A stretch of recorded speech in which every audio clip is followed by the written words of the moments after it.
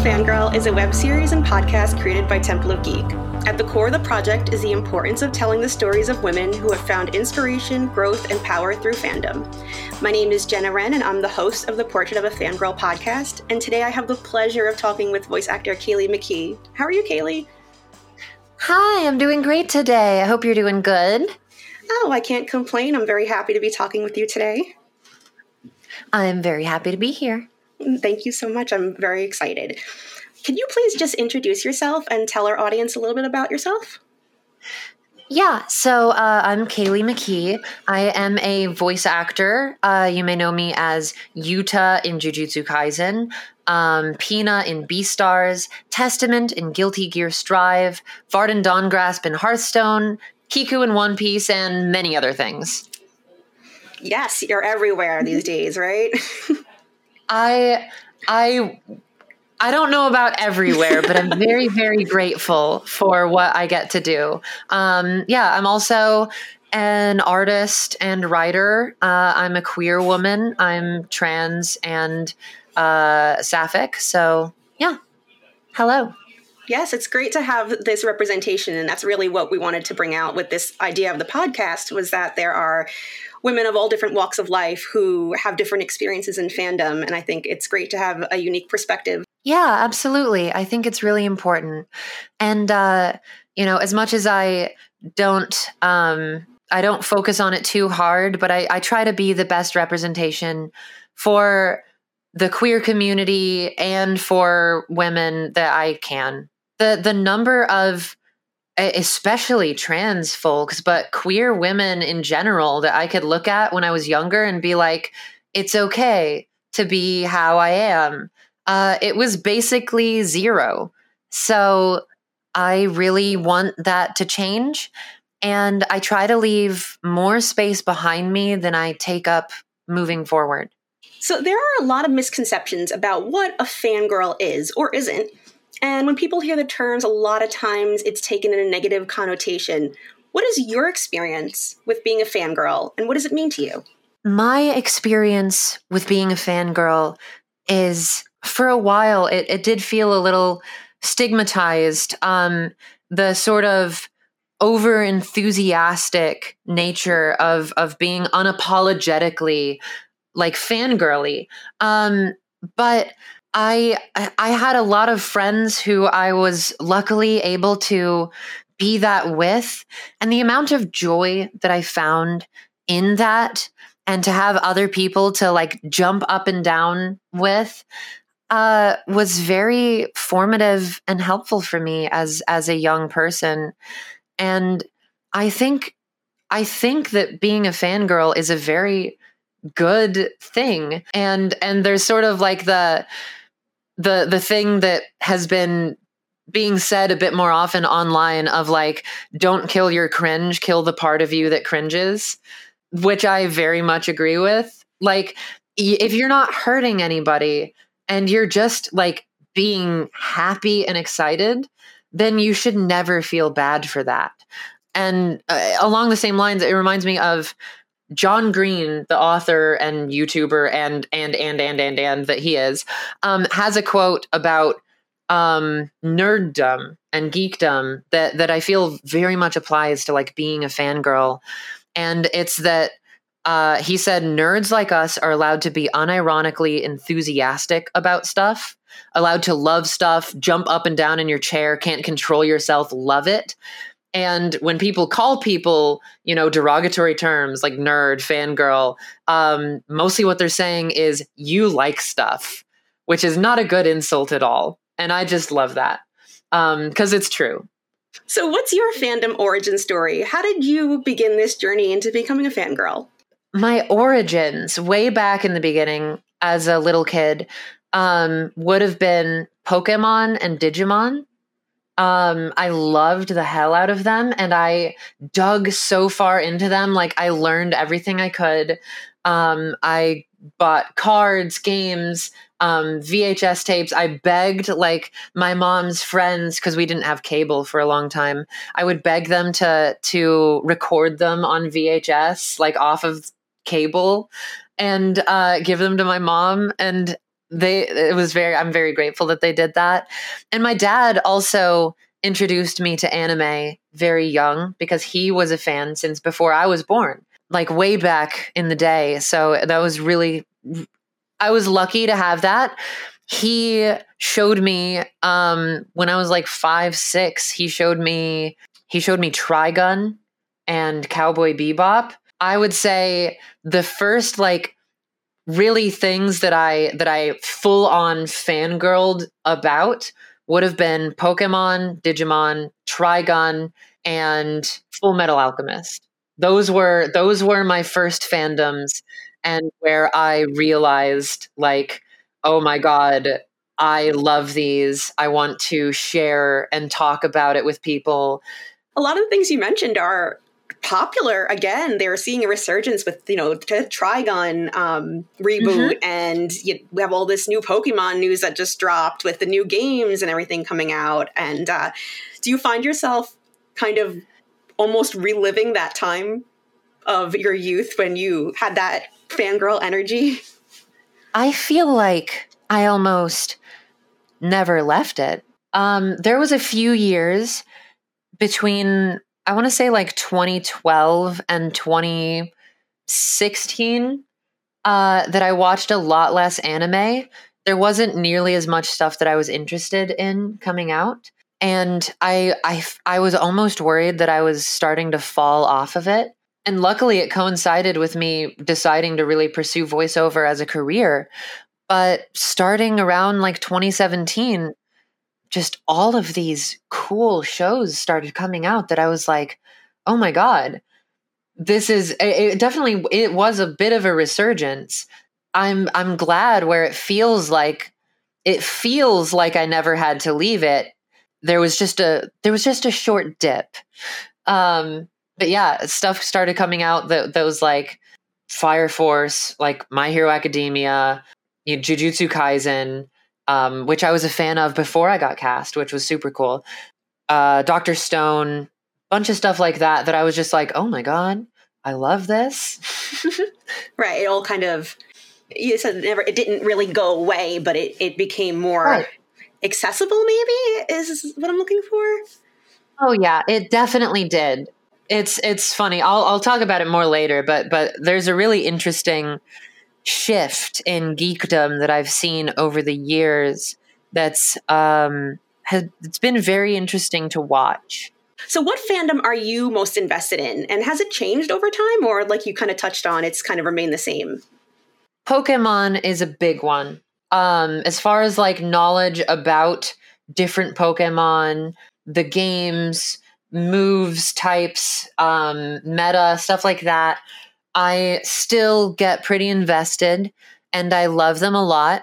I don't watch the anime anymore just because there's a lot of it, but I do think that it's very well produced, and I watch a number of the miniseries. I would say one thing that has changed that started to really flourish more in high school is Dungeons and Dragons. I've played tabletop games my whole life, again, because of my dad. He introduced me to them. He probably was showing me tabletop stuff before I could even form memories. So it's always been a part of my life. He took me to my first Gen Con when I was very little. It was a formative experience for me. But as time has gone on, I really specifically got into D&D. And when 5th edition came out, I started DMing more. I've been doing that for many, many years now. I am super invested in pretty much everything about it. I dive the wiki for the Forgotten Realms. I look into every new book that comes out. I read through it. I try to be the best DM and player that I can be. I play in 3 campaigns. I DM 1 and some one-shots as well. So yeah, I would say it has added.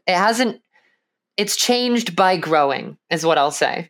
Yeah, DMing to me, I think is it takes a certain person. You have to have a certain mindset to get all that together. Do you Do you create your own campaigns when you DM, or do you pull them from, the 5th edition pre-written ones?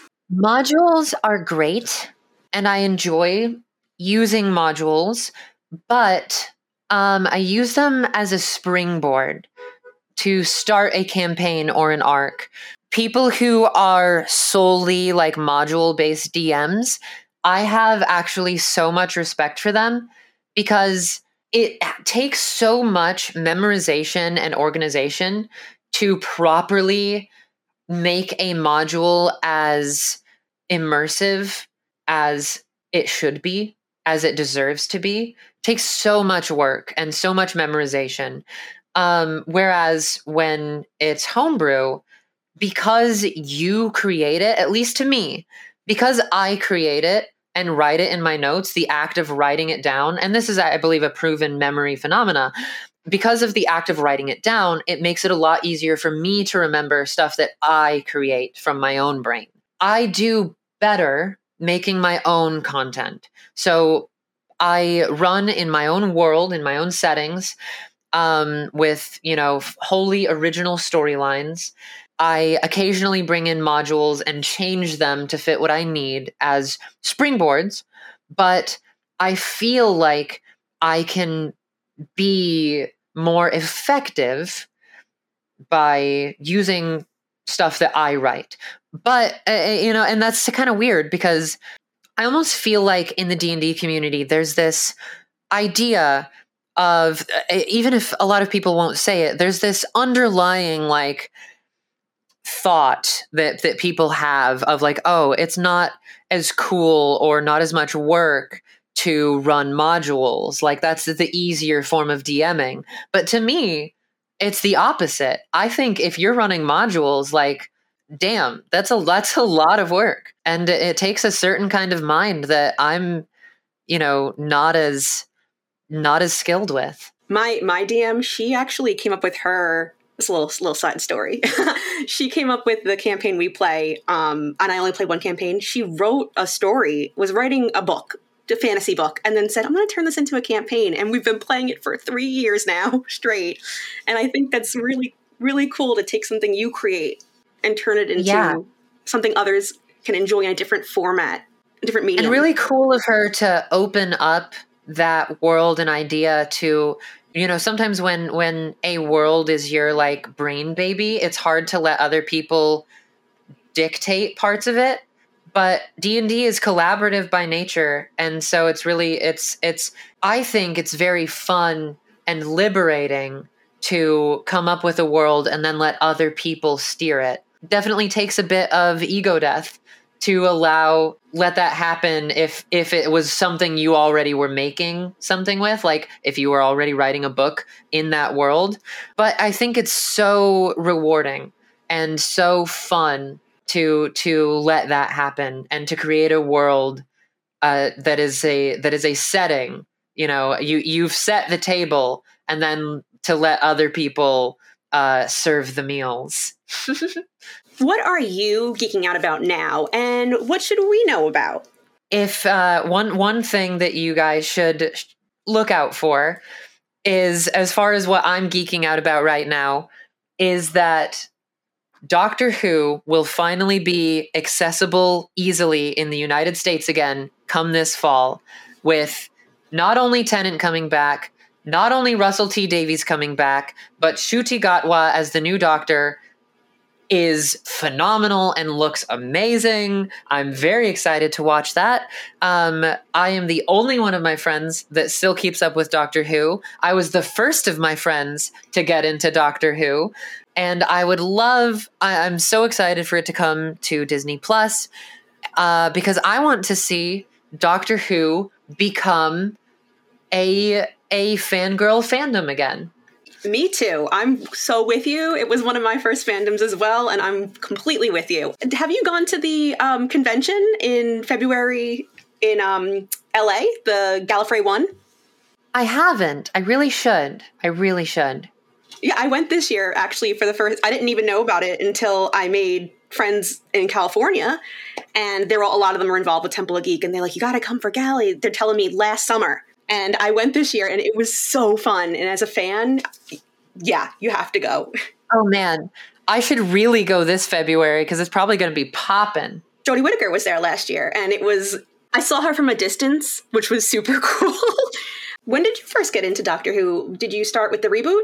I did. I started with the 2000s reboot. I was in junior high, I think, and I started watching Eccleston right toward the end of his before Tennant came in, and then I went back and watched the rest of it later, and I loved it. And I loved it enough that I went and watched a lot of classic. Since then, I've just been like super into it. It's really cool. And it's a really fun fandom to be a part of because you have such a range in ages. And I think that's really awesome. So thanks a lot to the internet, geekdom has become way more destigmatized and a part of popular culture. We kind of touched on this a little bit, but how do you think fandom becoming more prevalent in pop culture has changed the way people who are geeks, fangirls, are seen? So this is what I kind of wanted to dig into that I was referencing earlier. I've noticed something very interesting throughout the span of my life about geekdom and about fandom. For a while, it was stigmatized. It was, you're a nerd. When I was in grade school, I was made fun of for liking Yu-Gi-Oh!, for liking Pokemon, for liking what have you. But I then I was taken to Comic-Con and Gen Con, and I realized like, oh my God, this is culture. Like I love everything about this. I was sitting there like as a kid just being like, I want to be a part of these people forever. And like, I don't get made fun of for like, there are so many people, because I grew up in a literal village of less than 300 people, Altona, Illinois. That's where I spent most of my life growing up. Little village near Galesburg. I didn't get to see a lot of other people that liked stuff that I liked. I was super lucky to have a dad who would take me, sometimes to his tabletop nights and then would sit me out in the living room where my uncle, he had this old projector TV and it clasped out, came down and had these big 3 RGB spotlight nodes that projected onto a screen. This huge rack, sound system, DVD player, VHS, all of that stuff. Super cool. And he had just shelves of anime and cartoons that I would watch, or I would play like PS1 or Sega with the kid of another one of my dad's friends in the group. Her name is Belle. I luckily got to at least have Belle in my life and my dad and his friends showing me that it was okay to like this stuff. But in my day-to-day at school or whatever, I was made fun of all the time. So it was really cool to go to those conventions and to see that and to feel like it was okay. And then as I aged, sorry, very roundabout to get here. As I aged, the internet allowed so many more of us to connect. My first really big place that happened was when I played World of Warcraft. I was able to join guilds and talk to other people about geeky stuff. And, people were able to find these communities and not feel so alone as more people adopted the internet, as more people adopted video gaming, because video games were kind of the new toys for kids for a while. We aged and were able to form these communities and realize that you don't have to give up these things that you like, and that you can that things like this can be made for adults. And I do think World of Warcraft did a lot for that, because adults and children played that game. And it was massive, like the first massive MMO that so many people came together and met in, that really changed the landscape of gaming community as far as I saw as a kid anyway. Then Tumblr and forums and YouTube and Facebook groups and Reddit, and then video games evolving, and you really get into video games as not just for kids, not just for geeks. Even the jocks could play Magic and Call of Duty. It culminated in this thing where geekdom became an identity that people were embracing, and everybody was like leaning into being as geeky as possible. By the time I was in high school, it was like the cool thing to be was a geek. And it was very interesting how much people like leaned in and just boomed overzealously about it. And I think it was like that first sort of swing back of it being so stigmatized for so long, right? It swung back so hard where like the new coolest thing to do is to, you know, gush about the newest Star Wars and Marvel superhero film, no matter who you are in the world, no matter how like, you know, much of maybe you bullied geeks when you were in, you know, junior high or high school.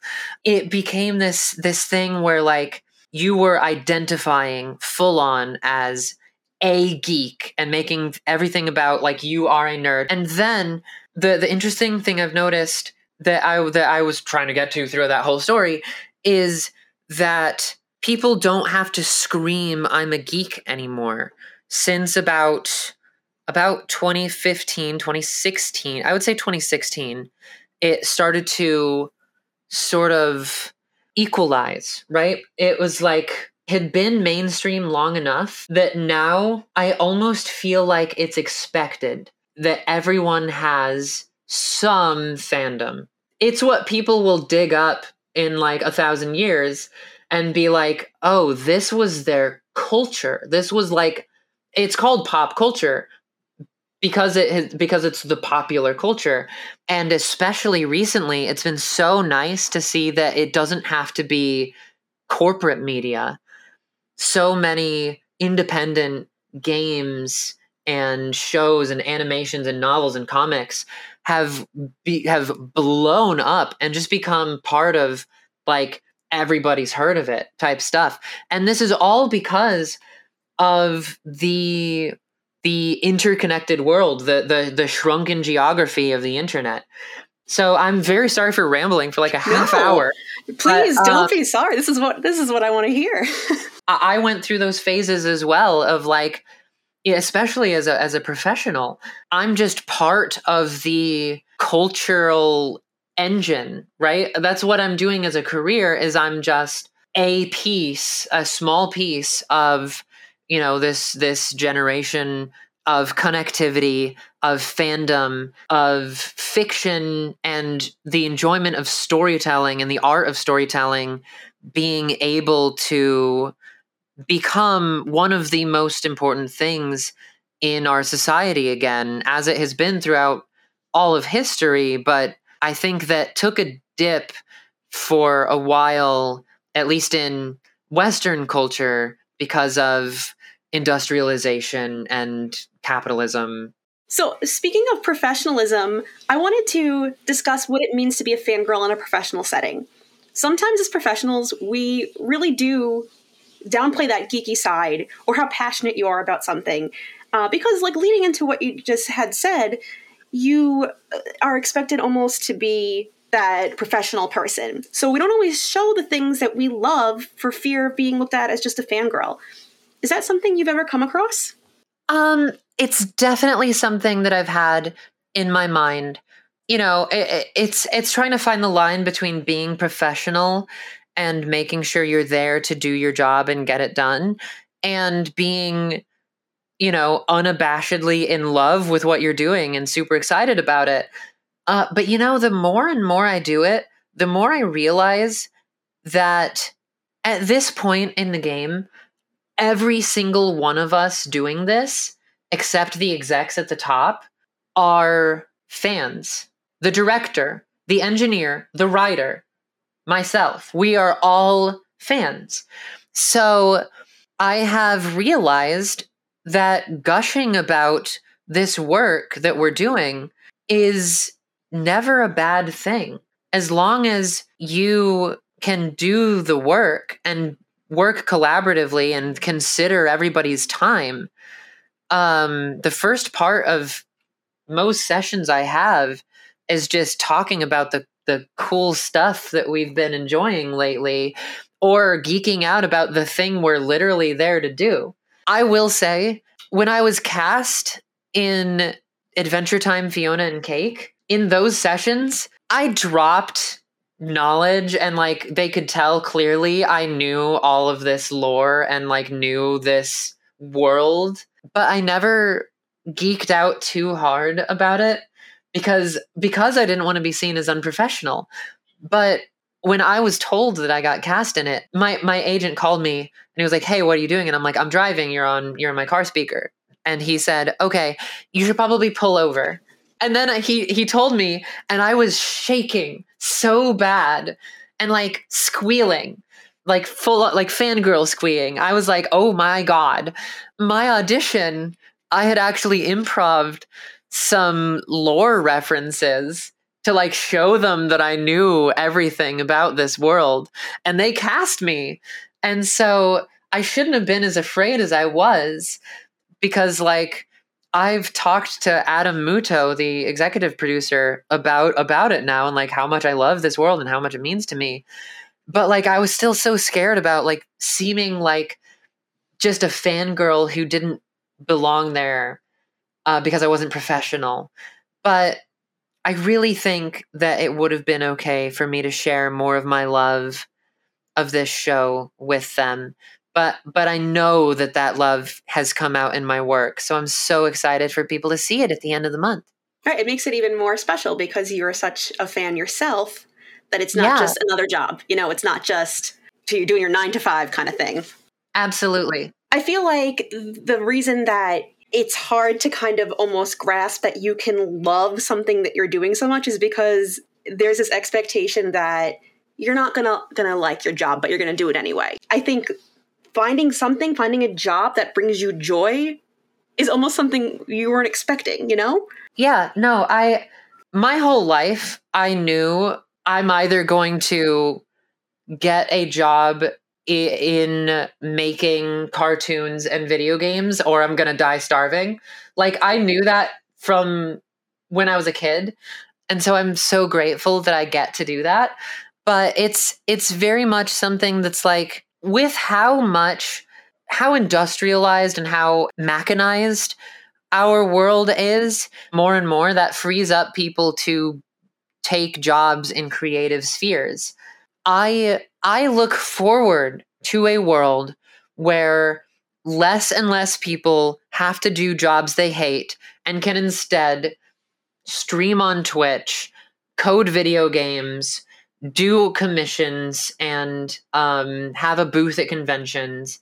The more and more people can have creative jobs that are a part of expressing the human condition and experience and imagination and storytelling, the better the world will be. It is very cool. And it's cool to see more and more people making their careers in creative arts. So like you said, you are a fan of many things. And you mentioned before that you were a fan of Jujutsu Kaisen before you even got cast. How do you blend your fandom side and your professional side? It's a very interesting question. I try to exist as both simultaneously, and I try to show them, especially, now after a while, realizing that that's okay. I was never somebody who like too much was commenting all the time or making theory videos or writing fanfics. I've always been a very internal consumer of these things, enjoyer of entertainment. I talk about things the most with other fans in person. So like at conventions is really where I show the most of my fanness, by going up and like just talking to people about their cosplays, talking to people at their booths, enjoying the things that I see, going to panels. I feel like I kind of enjoy that, like in this, as somebody who's like, I can go to the Crunchyroll or like JJK or like Guilty Gear Strive like booths and enjoy it as a fan and see people enjoying it without like making myself the center of attention. I kind of strive to be similar to how Adam Savage does conventions in that way, where I am a little bit stepped back. I'm not like throwing myself fully in there because I want to let the people who already, like, I get to do this every day. The people who have paid $300 just for a ticket to be here, this is their time, right? So I give them that space. And then online, I've always been a bit more of a lurker. I watch videos, I read threads, I read forum threads, I read theories, and then I talk about those with my friends. So really my behavior in that hasn't changed that much. I just see what other people doing. And now I have the added layer of like, sometimes I will comment with knowledge that I have as an expert in what's happening to give people information they're wondering about, stuff that I am allowed to, based on NDA. And I can help add to conversations that way. I feel like more than I could before, honestly, as just a fan. So it hasn't changed that much, but I give more space when I can to the fans, and I add more because I have new perspectives. Right. So you're taking a little bit of your fandom side and your professional side and kind of blending them together. Right. Do you have any pro tips for people looking to work in the industry that they're big fans of? I'll do a do and a don't. Do take your love and excitement and enjoyment of all of this and use it as fuel to hone your skill and hone your craft to become somebody that can be a part of making this as a second breath. It isn't a thing where people are going to just like bring you in and teach you how to do this just because you love this thing so much and you can recite the wiki. Use that love as fuel so that you can show them your skills. You want to be skilled enough where they look at your portfolio, your demo, the work you've done, your CV, and have the thought, you want them to have the thought, this person should already be working for us. That's how I got my agency. That's how I've gotten cast in a few things. You want them to basically look at your stuff and be like, they're already on the team. Like, I don't even know why they're showing me this. That I talked to them at the water cooler yesterday. Like, you want to use your love and your fandom to become somebody who is skilled enough and is professional enough that you simply slot in. And a don't that I would say is in the same vein, be a fangirl, but don't flip out and get like too wobbly-kneed and starstruck when you get in the booth for the first time, when you meet, the voice actor that you've looked up to for years. You want to respect them enough to see that they are part of the same team that you are. Well, Kayleigh, I think that really wraps us up for today. Again, thank you so much for agreeing to talk to me. I really appreciate it. This is going to wrap up this episode of the Portrait of a Fangirl podcast. We want to thank our guest, Kayleigh McKee, and everyone who tuned in today. If you have any questions or comments, hit us up on Instagram and Facebook using the handle @PortraitOfAFangirl. You can also find us across all social media and on YouTube as @TempleOfGeek. If you'd like to check out any other episodes or shows, please visit templeofgeek.com.